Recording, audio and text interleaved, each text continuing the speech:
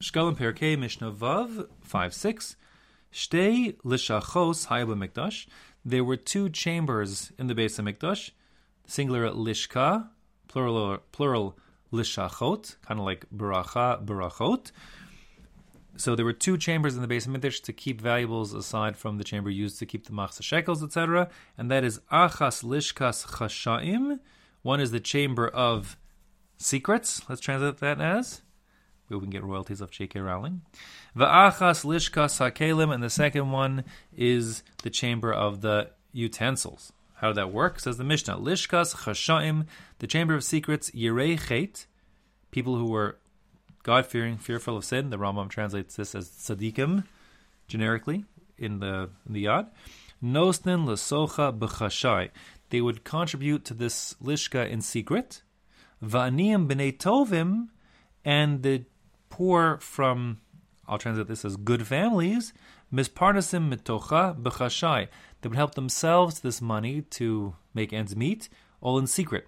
The idea being that while this is generally funds to provide tzedakah for people, certain families who were sort of expected not to need tzedakah, it would have been especially humiliating for them to have to live off charitable funds, and therefore this was an optional collection that was done just for those special children of those special families who could go and sort of help themselves to extra money if they needed it inside this lishka chashayim, the secret chamber of secret funds that were contributed in secret. There's no safeguard here as far as I can tell or know. It's an honesty policy, and just was there for those people who needed to take money in secret. This is referred to more conventionally as matan b'seiser, secret giving. And the Rambam says such a facility was made available throughout cities for people who needed it.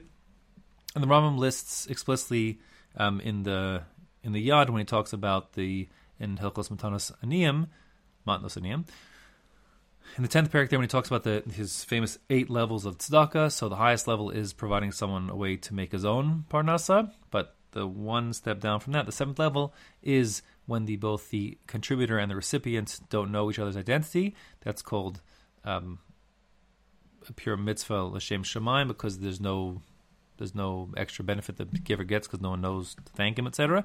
And the Rambam gives as the example this lishkat chashayim.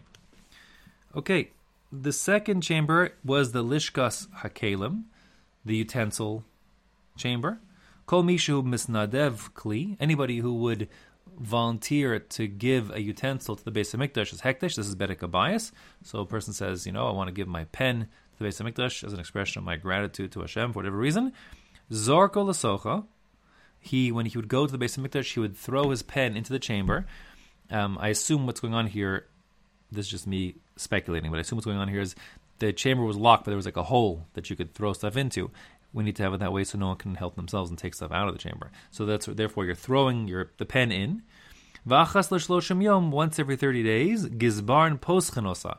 Once every 30 days, the temple treasurers would open up this chamber of utensils. V'chol kli shematzo vo tzorech lebedek abayis. Any utensils they found inside there which would be of direct use for the Beis HaMikdash. The Beis HaMikdash's guest book, where we welcome guests, needs a new pen. So someone donated a pen. Fantastic. Now we have a pen. So then, manichanoso, they would just use the pen as is. V'sha'ar, if we didn't need any more pens, or whatever else was inside the Beis HaMikdash's collection of kalim there in the Lishkas kalim, nimkarin b'damehen, they would be sold, monetized for their fair market value. V'nofen lishkash bedek abayis, the money that the Beis HaMikdash received in exchange for the object they were selling. So they sold this pen. The price of the pen was 10 shekels. So when the purchaser buys this 10 shekel pen, the kedusha goes off the pen onto the 10 shekels, and those 10 shekels go to the Beis HaMikdash, and they put it in storage in Lishkas Bedek Abayis, another chamber, not one of these two, another chamber where they kept the funds that were for the general upkeep and operations of the Beis HaMikdash.